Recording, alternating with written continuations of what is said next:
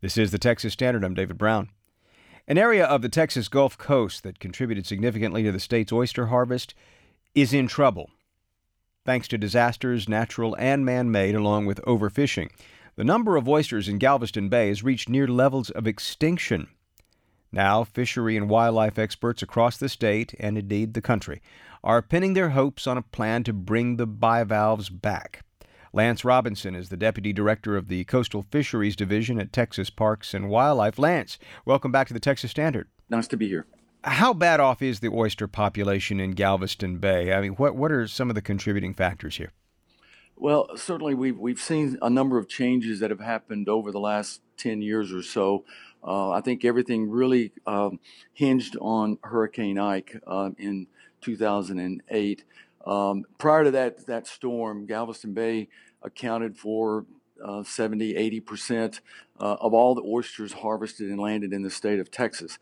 Overnight, that storm, with the sedimentation that the storm surge brought in, silted over and killed over half of the oyster reefs in that system, and consequently the landings have dropped since then, and a number of other issues that have happened since that time that you sort of alluded to, some natural disasters, flooding, drought, certainly the high demand for oysters on the market led to a concerted effort by industry to meet that demand, and all of those impacts, all of those incidents kind of led to this cumulative impact of events that have kind of got us to the point today where the production of oysters in Galveston Bay is just a small percentage of what it had been in the past. Is this a problem unique to Galveston Bay, or are we seeing this up and down the Gulf?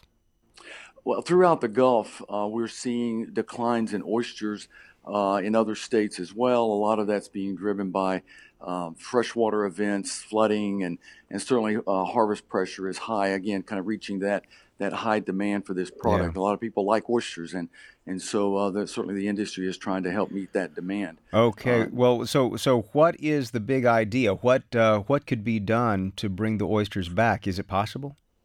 Well, certainly it is. I mean, can't lose sight of the fact that oysters are an incredibly resilient animal. I mean, they've been around for millennia. They live in a very dynamic environment. These bays and estuaries where they live go through extremes, droughts and high salinities and flooding events and temperature extremes.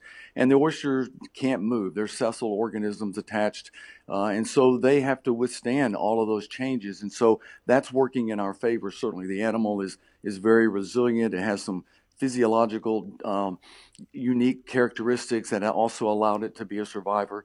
So the goal here is to get substrate back into the bay, and we're looking at a number of techniques and methodologies to try to get more of that substrate into Galveston Bay. Not to get lost on words like substrate, but what we're talking about, as I understand it, is like an oyster reef?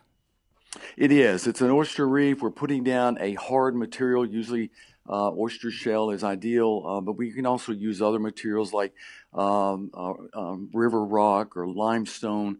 And so we place that material on the bottom, and that provides that surface, that hard surface that is needed for that juvenile oyster to attach to cement and begin to grow. So so in theory, I mean, is it possible that you could just sort of pour a wall of clean concrete and hope that the oysters come back? Yeah, that's exactly what we're doing. We'll place that crumbled material, whether it's concrete or the river rock, gravel size, and it'll just be broadcast or distributed right across the bottom. Oyster larvae, they look for dark crevices. So the more crevices and openings within that reef structure, the better for oysters to recruit to. Let's talk best case scenario here. Are we talking about? I mean, if this works, how long would it take to get you back up to the levels that you used to see in Galveston Bay? From the time we put that material in the water and it gets colonized by these juvenile oysters, it'll take 2 years for that oyster to reach that 3-inch legal size for harvest. And so it's just continually getting that material down on the bottom and allowing those oysters to colonize and grow, and then they will spawn and add more larvae into the water, more juveniles. And I have to ask before I let you go, has this process started yet of building those reefs, or what are you waiting for? Well, we've created a number of reefs around the bay since Hurricane Ike, probably at a little over 1,500 acres that we were able to restore at a cost of 12-15 million dollars. And so this effort that we're working collaboratively with the Nature Conservancy is looking at a little different approach. It's kind of a landscape scale approach, looking at the use of what we would call a sanctuary reef. We build these reefs where there would be no harvest allowed, and therefore those oysters that grow on those structures provide the seed or the larvae that help colonize other parts of the bay. And so it's a bigger approach, more of a landscape approach to restoration, and we think it looks very promising as some of the preliminary data that we've collected. We've been speaking with Lance Robinson. He is Deputy Director of the Coastal Fisheries Division at Texas Parks and Wildlife. Lance, thanks again. You're very welcome.